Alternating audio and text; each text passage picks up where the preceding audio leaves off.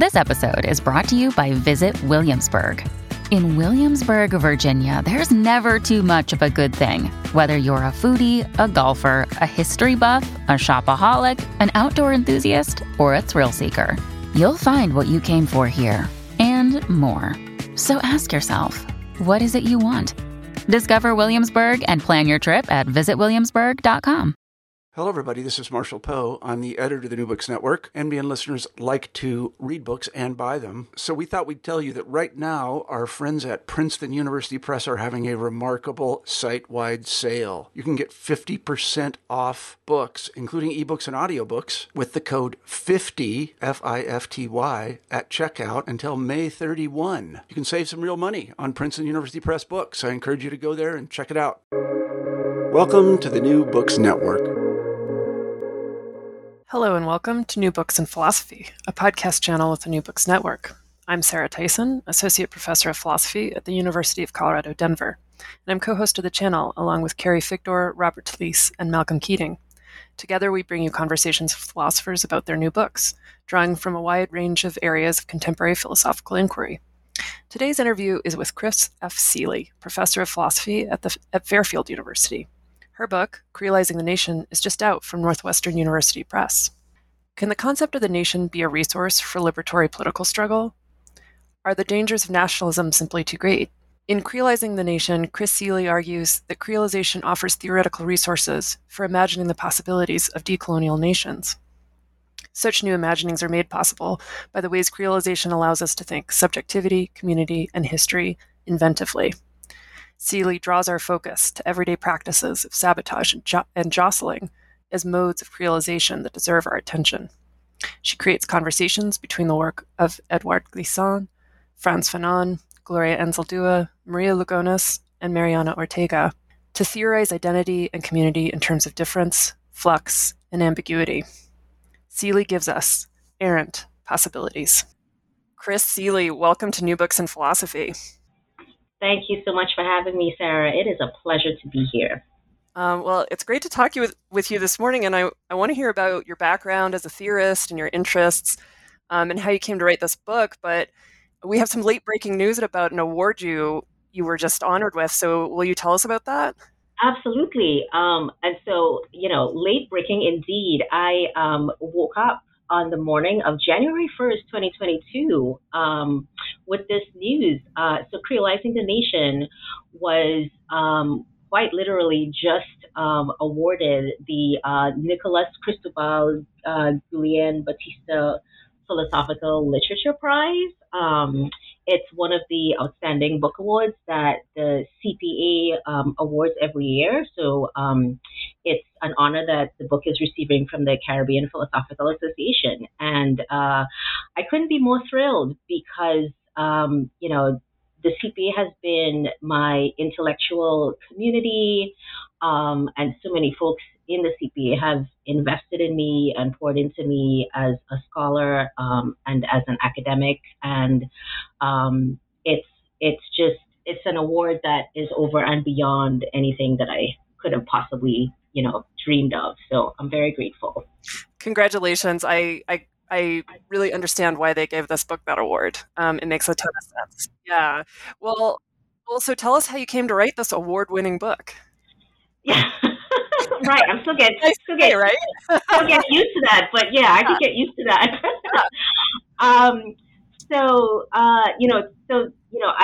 As you mentioned, I'll just kind of say a little bit more about myself and the trajectory from, my beginning until now. So I'm in the philosophy department currently at Fairfield University, which is in Connecticut. I've been there for about 15 years. And I joined Fairfield right after finishing up my graduate work at the University of Memphis. And so at Memphis, I worked with Robert Bernasconi, who eventually ended up sharing my dissertation. And so Robert was pretty instrumental in helping me come to what ended up being that dissertation work on Emmanuel Levinas and Jean-Paul Sartre. So there's that. And then I should also say, before getting to Memphis, I was in college and coming to Memphis and being in the U.S. in general as an international student, right? So I was born and sort of raised, came to adulthood in Trinidad. And I think that biographical bit about me is kind of significant when it comes to how I came to writing this book. Because a big part of my experience as an international student, right, and especially from a place like Trinidad, was that it sort of took me quite some time to figure out, I should say, how to navigate U.S. codes of racialization, right? And in the South, no doubt, right? So I went to Spelman College in Atlanta, and then I moved from Atlanta to Memphis, right, for my graduate work. So I say all of that to say that coming out of Memphis, having written this dissertation on Levinas and Sartre, was also very much alongside my still trying to figure out at that time what and who I was as an international woman of color in the U.S., right? And not feeling very confident at all in having any kind of chops to think through or talk about those questions in any meaningful or philosophical way, right?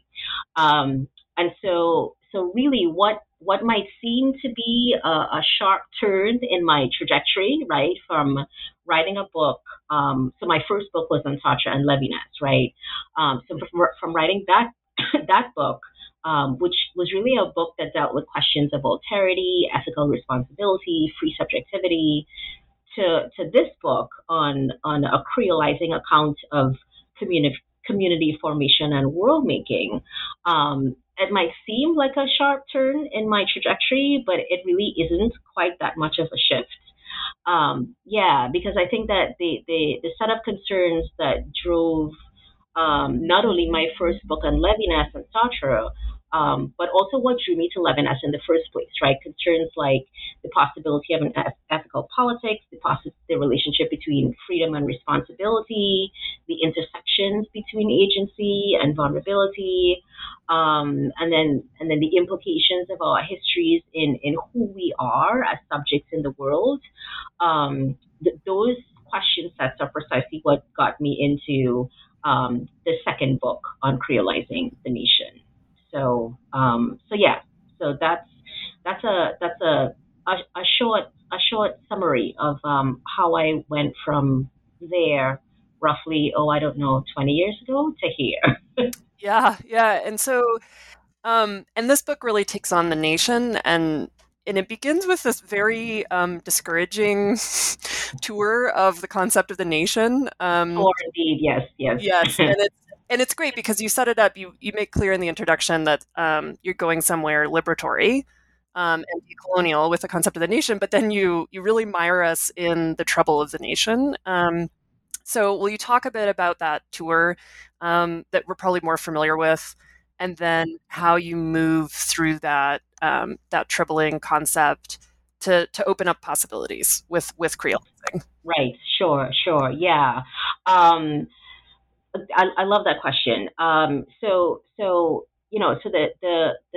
the ways in which I came to this book project is really via my interest in creolization, more so than my interest in nationness or nationhood, right? And so, I wanted to I came to creolization, again, to go back to my indebtedness to the CPA, to really like working and thinking through so many exciting questions with folks in that community, right? So I came to creolization and I wanted to use it as a frame to try to foreground the kinds of politically salient work that happens at the level of everyday lives of these communities on the sort of receiving end of colonial power and domination, right? So using creolization as a frame to name sort of quotidian acts and decisions and gestures whose efficacy is not really about, it's about disrupting and perhaps only in that moment, the habitus of power and domination, right? And coming up with new ways and more liberatory relationships to that power and domination in ways that shouldn't really be possible, right? So the title of the book, right, is Creolizing the Nation. And I think that at a first glance, readers might be somewhat disappointed that the book really isn't about attempts to salvage or redeem nationists, right? And so, as an interesting side, I'll share this too. As an interesting side, there was an actual subtitle, right? As most books in our profession usually have, right? I had a subtitle because that's kind of what you do, right? Yeah, I noticed. I kept looking for it. I was like, I know. It's like, where's the long ass subtitle after the colon? Yeah, exactly. Right. So there was this subtitle floating around during the book's gestation stages, and that subtitle was "A Poetics and Politics of Community Otherwise," right? And so, but in conversations with the folks at the press, with my amazing editor, Trevor Perry, who's just phenomenal, the decision was made to drop the subtitle for what you have now, which is, a much less of a mouthful, right? But in any event, I bring that story up now to really stage what the book is trying to do, which is to say that it's not so much that nation, its interior logics, its rubrics for organizing life and economics and space and even time. It's not so much that the nation in itself can facilitate these sorts of liberatory projects that I just alluded to, but instead that these interior logics of coloniality and hierarchy, flattening of differences, that story, what I try to say in the book, that story doesn't give a complete account of what actually goes on in these nation spaces, because communities are always trying to configure these spaces differently, right? And trying to do so in ways that condition more human, more liberatory ways of being in the world, right?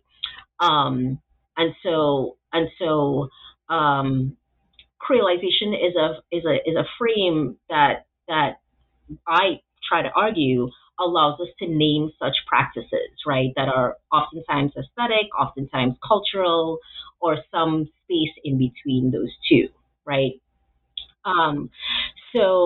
But like you said, right? The book starts off in chapter 1 by trying to lay out some key moments of, what readers would probably know as the problematic logics of nationists, right? And so in that chapter, I summarize what in modes of national organization show up as the sort of metaphysics of the one, right? And there I'm really quite indebted to a book a book by Ricardo Senin Restrepo, his book Decolonizing Democracy, which I believe came out in 2016, right? And so what that book shows is that under this metaphysics of the one, the particularities of our here and now are so often measured in these terms of static, sort of platonic conceptions of truth, right? So there are either these perfect replicas or copies, or there's what fails to properly replicate the truth of this metaphysical oneness, right? And those failed replicas then in more standard nationalistic speech gets vilified, right? And so in the book, and we can get into the specifics of these terms later on, but in the book, and the way I turn to theorists like Edward Glissant, I juxtapose this way of organizing space and time with more rhizomatic conceptions of organizing space and time. So the book really is moving between this dichotomy between root conceptions of community versus rhizomatic conceptions of community, right? And so to go back to chapter 1, I give a synopsis about the linearity of national time and the singularity of national ground. And in both of these accounts, my aim is really to draw attention to the ways in which these narratives around legitimacy, right, legitimate belonging, fitting into a a temporal story of belonging legitimately as opposed to blasphemously, are really central to modes of organization that are national in kind. And so root or stock, which emerges as though it's coming out of some unbroken linear line, connecting some mythic past or history to the present. And then I bring in these more creolizing metaphors and conceptions to not only problematize that, but to say that that dominant accounting of national space is really missing something significant and vital that's going on in that national space. Yeah, and this is, you take us, one of the metaphors you use is about the way that the nation gets jostled, right? Like the creolization is a form of jostling. And so you take us into these histories and practices of creolization to look at what's happened, as you mentioned, to time and space in creolizing communities, to what's already, you give us this archive, right? You give us all of these both historical and contemporary practices. And so part of what you seem to be doing, I think, is trying to say, not only give that sort of the root narrative of the nation, but show how that's never been true. And so is that an apt way to think about the turn to creolization? Right. Yeah. Yes. It actually is. Right. So not only right. So never been true insofar as it's not the entirety of what happens. Right. And so if your commitment and your investment is, giving an account or coming up with a theory or turning to a concept that can appropriately name, I think not ignoring or not giving a name to these jostling practices is just quite simply not giving a full picture of what is happening, right? It's bad conceptualization. Yes, exactly, right. And your tools, the conceptual tools that you turn to is really preventing you from seeing and naming what is there to be seen and named. Right. So very much yes to how you just conceptualize that. Right. So, and so I should say too that the book doesn't detail this archive per se, right? These practices of creolization as practices that both resist and refuse the totalizing narratives of domination. But it does try to work out a frame from which that archive, again, can be both read and understood, right? Yes. And so yeah, exactly. And so in this more creolizing account or narrating of the nation, my hope is to show that, right, that we might recall the ways in which these marginalized communities have always dreamed in blasphemies, right? So that's a phrase that I borrow from the scholar Micheline Critchlow, and then to name that in particular as a mode of liberation politics, right? Dreaming and blasphemies. Yeah. And then secondly,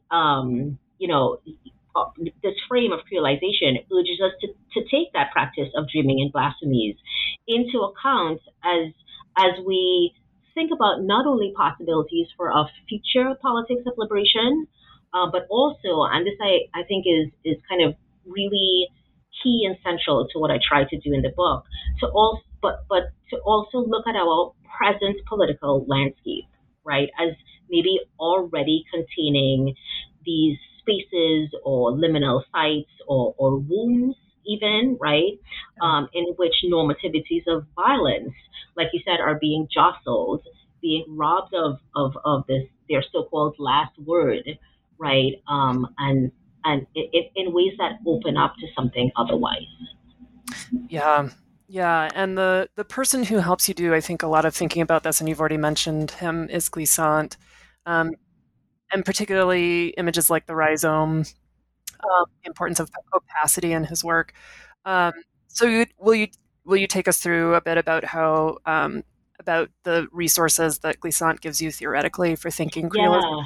Yeah, absolutely. And so, I mean, my, again, discovery of Glissant as not only a thinker, but a thinker who's positioned really interestingly at this intersection of Caribbean philosophy or theory, and what folks in our profession would call continental philosophy or continental thinking, right?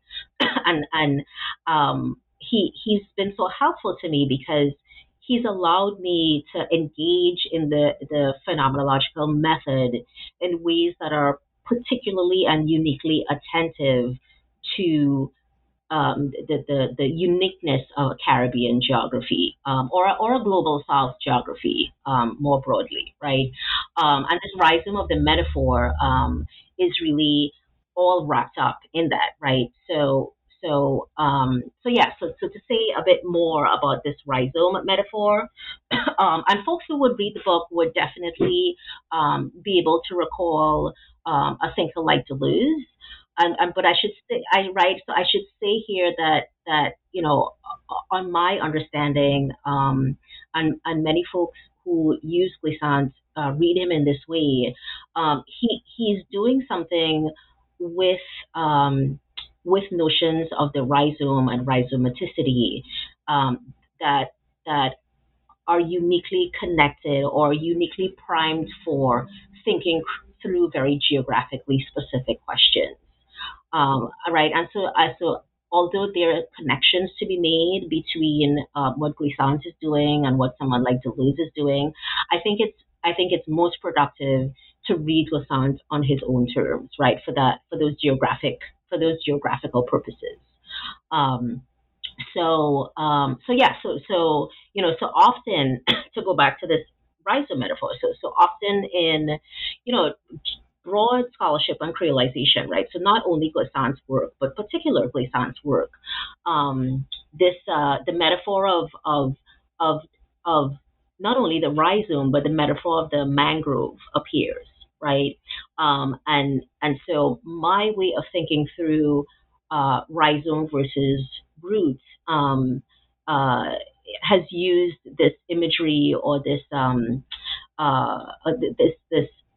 uh, botanical metaphor, I should say, of the mangrove, quite essentially. And that's because the salience of the mangrove growth, right, is because it grows in this rhizomatic way, right? Its root growth is across and zigzagging, and it spreads wide instead of deep, right? So this wide and not deep figures quite centrally in what I mean and what the book means by creolizing the nation, right? Um, but in any event, so what's salient about the mangrove is that a mangrove growth is what happens or what grows in swampy water, right? So you have this meeting or this intersection of fresh water into but fresh water that the salt of the sea is entering or bleeding into, right? So it's this swampy water, and so what I try to sort of play around with is that if we could maybe articulate a kind of politics of the mangrove, right? We would say that firstly there's this emergence and enactment of life out of something that shouldn't really be able to support life, right? So the brine and the salt of the swamp. And then, secondly, as this mangrove is sort of making life happen out of this particular not conducive to life ground, what it's doing, and perhaps quite inadvertently, one might say, what it's doing is it's stopping erosion. It's actually affecting the landscape and the architecture of that landscape, right? So it's making that landscape it's transforming it into something that must now reckon with the life generating work of this mangrove. And so the landscape, in this particular metaphor in my head, the landscape is the nation and its architecture. And so the zigzaggy rhizome roots of the mangrove is, to my mind, a metaphor for these liminal practices of freedom that make life out of brine, and or make a way where no way should really be possible, that creolization tries to theorize. And so what I want to say is that what I want to offer is not some sort of uh, saving narrative of nationness, but to say that there is something always already happening in in within the space of what looks like at face value simply and solely violating or violent logics of nationness. But there's something happening that the nation must reckon with. Right. Yeah. The mangrove Yeah. grows. Yeah. Yeah, exactly. Exactly. Yeah. So, well, and then you connect to this other body of work in Latina feminism, and it especially given what you just said, it makes so much sense when you do it in the book. But as you also point out, it's not often done, right? This connection between these literatures is not often done. And so you turn to people like Lugones and Anzaldúa and Ortega, especially to think through subjectivity in this project, to think about difference in coherence, ambiguity in homemaking. So tell us about bridging these literatures, and especially about how it helps you think about history and nature. Yes. Yeah, so it was right. So, I mean, I would say, and this could just simply be particular to my process and my and the way I think about things. So often I kind of get clarity on the questions that's mulling around in my head by the pure accident of what happens to be on my desk together at the same point in time, right? And so, I mean, I wish I had like a more profound accounting of how I came into this intersection, but it just so happened, right? So I'm a huge fan of Mariana Ortega's work. I'm not just Mariana's work, but who Mariana is as a person. So I was reading through her work when it came out, and and her book was really kind of leading me into these various avenues. So I was thinking through Lugones and Gloria Anzaldúa, but at the same time, reading, Glissant's Poetics of Relation and reading Glissant's Caribbean Discourse. And so when this book came into focus, these connections were like super obvious to me. And so my plans for the book was to just present the archive of thinkers who were thinking through these intersections, and came to find out there was not really anyone thinking through these intersections. Glissant was not talking about Anzaldúa. I found one article by Lugones where she like footnoted Glissant in this piece. I can't remember the name of the article or when it came out, and that was it. And I was like, I was shocked and just kind of moved, because the connections in my mind, like the ways that these two bodies of work was thinking through these questions of homemaking and ambiguity and subject formation, just seemed really primed to speak to each other. And so that's kind of how chapter 4 came to be a part of this project. So, for anyone out there who feels as though they're groping in the dark, there is value to that. So just hang tight is what I would say. Yeah.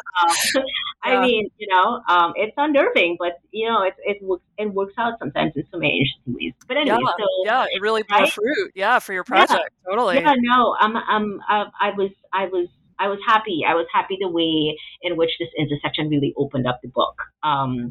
Right. So on, in the book and on my reading, these thinkers like Anzaldúa and Lugones and Ortega are really also grappling with these questions of belonging, identity making, that has to be, that so often begins in a kind of historical fragmentation, right? Or liminality, right? Or to paraphrase from Ortega's work, from this kind of in-betweenness, right? And so what really drew me to this, to bringing bringing together these constellations of thinkers, is that they all seem to give us language, metaphors, concepts to understand how communities that are shaped in conquest and colonial violence live their lives in ways that are never entirely determined by that historical violence. And that to me is being able to name that and think through that has so many significant implications, not just in terms of theory, but in terms of activism and praxis, right? Because we have this really robust accounting of what historical violence is, and I always feel like more can be said about the inventive and liberatory ways that folks shaped in conquest figure out how to live lives that are never entirely determined by that conquest, right? And so that's really what the book tries to do. And so that way of being in relationship to history without being entirely determined by that history is precisely what Glissant's story about Caribbean creolization is all about. And so I try to show in this chapter, I believe it's chapter 4, I try to show how concepts like Lugonis's playful wool traveling and curdling, how Ortega's account of a multiplicitous South is really giving us a very similar story, right? Or attempting to grapple with how we might understand ourselves as coming out of a particular history without never entirely being of that history in this sense. So, yeah. Just as you said, it's not just theoretically, but practically a really exciting chapter in how it brings together possibility, sometimes out of what seems like historical forces that are just shutting down all possibility. Absolutely, right, and that way of totalizing, of accounting for those historical forces as totalizing is really key, right? Because I think without understanding the pervasiveness of it is to not understand in a full productive way what we're up against, right? But that accounting of pervasiveness, to my mind, should never be at the price of undercounting or undernaming all these other things that are happening at the same time. Yeah, and I see you make this move in the book a few times, such as with the concept of the nation or with this history of violence, that you really give a full account of you don't soft sell the violence or the totalizing nature of the concept of the nation, right? But then you give us more by moving through that. Yes, exactly. It's a sort of and I mean I would say this, right. So I mean this is always a line that I try to establish when I teach classes about these sorts of issues and work through these sorts of texts. And very often I find that, how you get to that line, how you maneuver into that line is very dependent on who your audience is or who the folks are in the room, right? And so, some audiences are really primed to want to hear that colonial violence and domination really isn't that bad, because look at all of the amazing things, right? Look at all the amazing things that the global South and folks of color have been able to do. Look, they made the blues and they made hip hop, and it's so wonderful, right? But right, and so I in the book I try to present the book as a text that is not meant to convince that kind of audience or to convince that kind of readership of how awful colonial domination is, right, and its attending violences, but to say that yes, we get it. This is a historical force that perhaps humanity has never seen in the history of humaning, right? We get that, but what are some of the other things that needs to be foregrounded, given how clear it is that colonial violence is as awful as it is? Yeah. So, yeah. Well, and so given that especially, it's not surprising you do take us to Fanon in the book. And it makes, I wrote down your subtitle, Poetics and Politics of Community Otherwise. Was that? Yeah. So if Glissant is on the poetic side, right, then Latina feminisms and then really Fanon gives us the politics, right? You're bringing us through, Absolutely. and there's a connect, right? Like what this allows you to do, the way you develop it allows you to show the interrelationship of the poetics and the politics. Absolutely. All right, so let's talk about nationalism for Fanon and what work that allows you to do. Yes. Yeah. Right. And so, this was also another sort of natural point of connection, for me as I was working through the book. And I know that there is indeed lots of good work out there that brings together what Glissant is doing in the like you said poetic register, alongside what Fanon is doing in the more overtly sort of anti-colonial revolutionary political gesture. So I really see the chapters in the book that talk about Fanon as entering into an already quite robust conversation. Right, and so the reading of Fanon that I offer, and this is towards the end of the book, the last chapter of the book, tries to center what, to my understanding, are really possibilities of thinking about fluid negotiations with the past, very much like what we find in the kind of temporal bricolage is a term and a concept that floats around in creolization literature quite a lot, right? So the idea of the past coming into the present to generate something for the future that is otherwise than the changing theme of the past, of past violence, right? And so all that to say, reading Fanon in a way that is able to show how the past and potentially the future is not quite overdetermined by that. How the present and the future, is not entirely overdetermined by the past, right? And so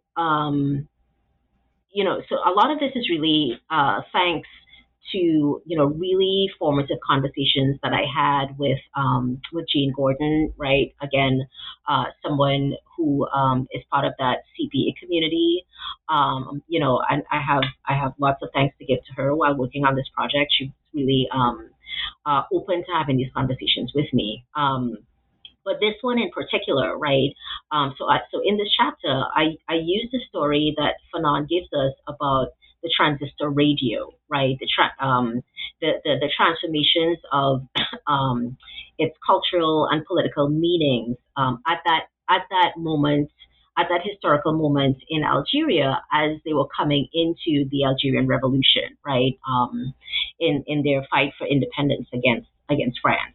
Right, so I use that as an example that comes directly from Fanon to give a concrete shape to what I mean by these fluid negotiations with the past, and fluid negotiations with power. Right. So my turn to Fanon in that chapter is perhaps to say something like this: Fanon's anti-colonial revolutionary politics could be read or could be understood as a political modality of Glissant's more poetic articulations of compositeness and rhizomaticity and errantry, right? So in other words, a turn to Fanon, or my turn to Fanon, I should say, is to say that Fanonian politics of decolonization would have, at the level of the everyday, these transformative processes, right? The transistor radio, for instance, moving from a sign of French colonial domination in the home to the radio being a sign of solidarity with the Algerian revolutionary fight for sovereignty, right?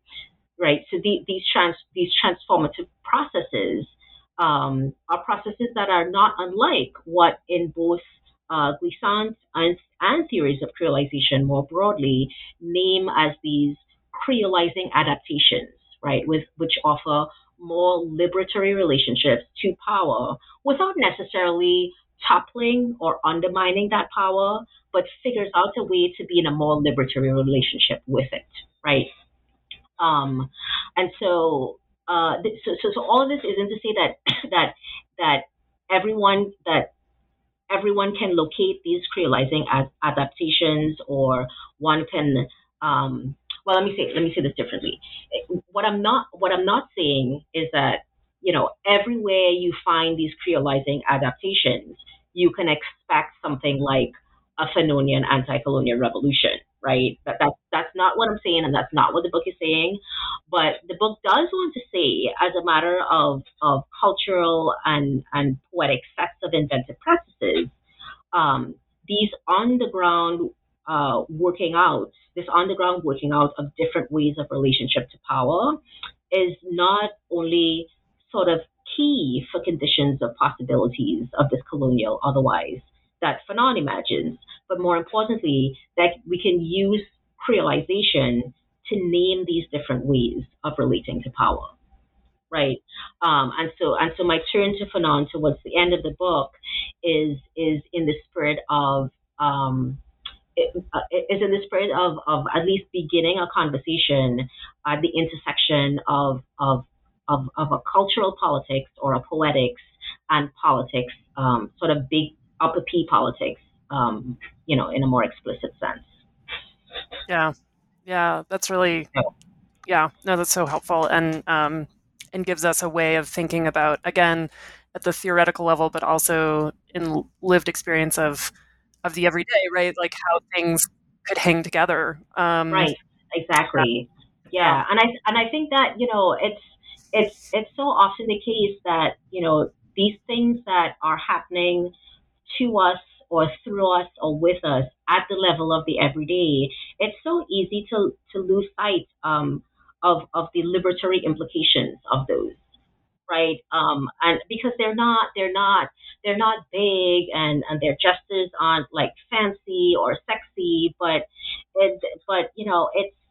they're all meaningful, and I think you couldn't really make sense of those more big, fancy, explosive political moments without paying attention to all these things at the level of the everyday that had to have happened and continues to happen to make those more bigger picture moments possible.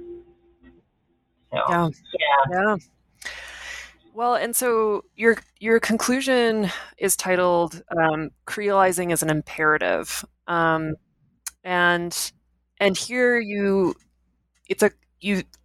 anticipate that you're going to make this move in the introduction, but this is where you really begin to have a conversation with Indigenous scholars, and especially Judy Bird and Glenn Coulthard. And so why imperative, right? Like, what's imperative about what's happening here in this move from what you've been doing in the book to connect it to Indigenous theory and activism and scholarship? Yeah, no. I really appreciate that question, because I think how I end the book is more valuable to me than probably any other part of the book. So and so yeah, right. It's like, oh, this is not done. This is just beginning. No, this is where I am now. Yeah, this is all done and finished. Exactly. This is just kind of like working out the kinks and setting up the frames. So and so here the work now begins is really how I think about towards the very, very end of the book. And so I think, Fanon, to go back to Fanon's critique of, what he understood as a kind of ultra nationalism might be a good entry point into this question. And so I end the book with this turn of phrase, right? Creolizing as an imperative, really as a way to keep thinking about creolization as what's always giving communities the capacity to orient themselves in these unexpected ways, right? Specifically, ways that don't reproduce systems of violence, but rather gesture towards some other possibilities or some other kind of world making or being with each other, right? And so by the book's end, I try to make it clear that these possibilities towards which creolizing imaginaries can lead us are to be read at just that, right? In the register of possibilities, right? The political effects of which are not, it's not really about offering clearly delineated structures or codes, but instead, right, how these imaginaries contest with the very telos of existing power, right? And so what emerges through this undoing of power's claim to legitimacy is an otherwise that we can think of as maybe opaquely so, like opaquely otherwise, right? So radically outside the frame that power is giving us, and that is being contested at the same time, right? And so, so I would say that what I've offered as a properly creolizing account of the nation is an attempt to censor this imaginary or this politics as something that is in order for it to be sufficiently otherwise, so as to orient the nation in this particular way towards a future that has not yet to come, right? And I want to say that out of this kind of reframing, something like closure, or a sort of clearly delineated end, right, towards which we're going. That kind of closure would show up as premature, and stasis would show up as a kind of failure, right, to do what what Amy Allen urges in her book, which is really what prompted this. Amy Allen's book is really what gave me the language to say what I wanted to say, in this sense. So stasis would show up as a kind of failure to not do what Amy Allen's book says, which is to enact this project of decoupling progress as an imperative from progress as a fact, right? And that's a paraphrase from Amy Allen's book. And so, in that spirit, what that has brought me to at this point, right, towards the end of the book, and this is sort of where I am right now, is to think about creolization. I really want to think about creolization in this way, given what I saw as I was bringing the book to an end, and I continue to see, is in this possible encounter between creolizing communities, right? So folks that are that emerge in these experiences of diaspora, transplantation, movement, an encounter between those sorts of creolizing communities and indigenous communities, right? Communities that really have a very different relationship to land and landedness, and who actually also figure in the story of colonial conquest, but figure so in a way that's very different, right, from creolizing, from creolizing identities. And so it's really with these sets of questions that I conclude the book, and I sort of on purpose, lay out these questions in order to signal a kind of incompleteness in the project. And by turning towards questions and problem spaces that, creolization generates, but might ask us to go beyond the frame of creolization itself, to think more productively about. So that's kind of why I felt compelled to sort of end the book with not a closing, but an opening and an invitation. Yeah, I mean, it seems so true to your concept of creolizing, Right, yeah, like, I know. Yeah, it doesn't set up the metaphysics of the one. No, it does not. Yeah. It does not. It's not comfortable. It's very uncomfortable. Right. That's a good word, because it's not pat, right? It's not like, Right. and that's the end. Yeah. Exactly, exactly. And in this sense, I think, if I could say this way, I think that my Levinasian underwear is still showing, right? So this this idea of like, it's not about like, oh, okay, we have like an ethics now and we can move on to something else. Like Right. it is meant to end sort of uncomfortably. Yeah. Yeah. Yeah. Well, so what are you working on now? Yeah. So, right, to go back to the uncomfortableness.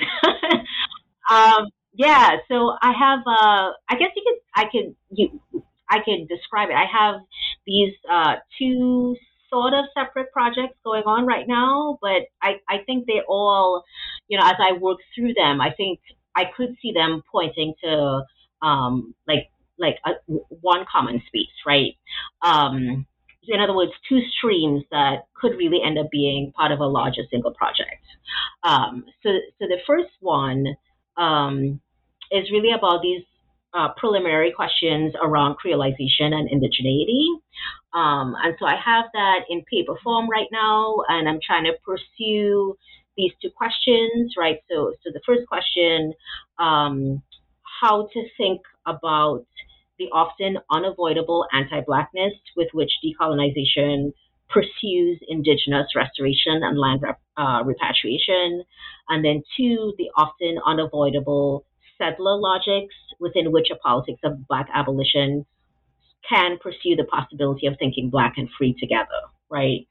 And so I could, at least for now, I'm continuing to use Edward Glissant's conceptions of opacities in relation to argue that opacity is a frame that we could use to sort of center these two sets of questions, and bring and to understand what happens when it comes to when we try to do decolonizing and abolitionist work together. So that's the sort of first project, and as you could probably tell, it's very much an inheritance of where the book ended, right? Yeah. And then the second project, again, which could definitely connect to this first one.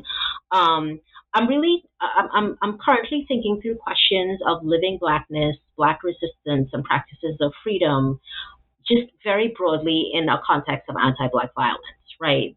And so as a theory, creolization, at least so far, allowed me to frame such questions in the context of Black life rules in the Americas, right? Where the starting point, the sort of quote unquote starting point, as it were, is, the radical rupture of the experience of the Middle Passage.